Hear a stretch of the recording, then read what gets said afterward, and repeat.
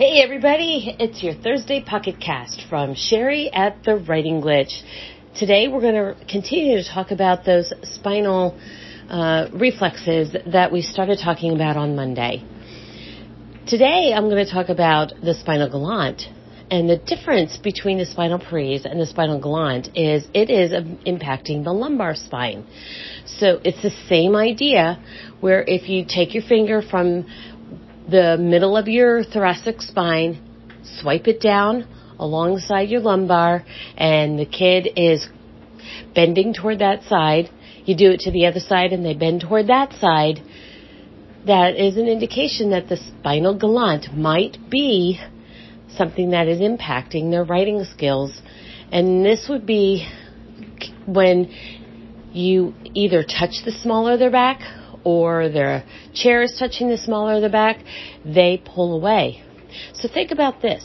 You got kids who want to hug one another, and one wraps around the back and touches the small of the back, and you've got a kid going, I don't like that. I don't like hugs.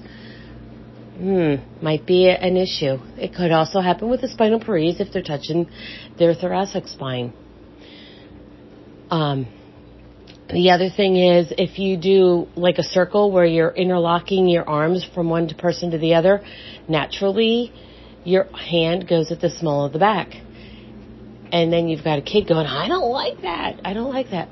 Think about that. They don't know that it's a reflex. They don't know that it is just something that is not normal, because it's normal for them to not like somebody touching their back. Again, many times this is something that happens with a C-section because this is the reflex that allows the kids to kick their feet to push themselves down the vaginal canal.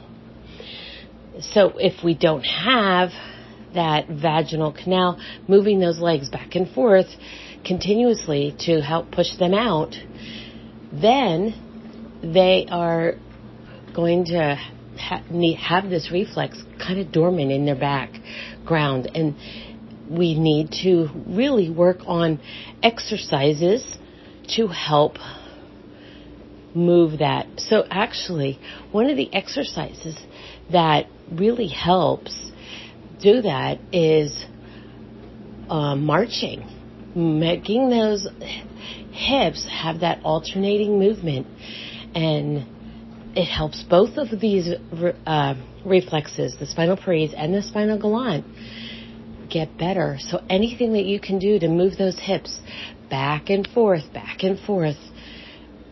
it'll help these kids that are having those issues. Another exercise that will help these kids is called the star.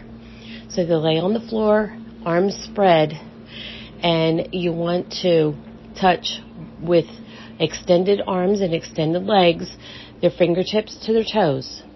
Left arm, right foot, right arm, left foot. So the star is coming up and closing on one side, kind of making a diagonal with the body, and then the other way. So kids that are, again, having trouble sitting in their seat, paying attention, not wanting to have kids or other people touch their back, think about these. Send the kid for an OT evaluation.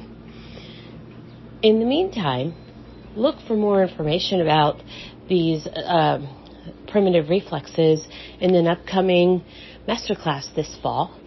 More information is coming. By now, we might have information in the show notes, but if the information is not there, keep looking because it'll be coming soon. Talk to you later. Thanks. This is Sherry from The Writing Glitch, and this is your Thursday Pocket Cast.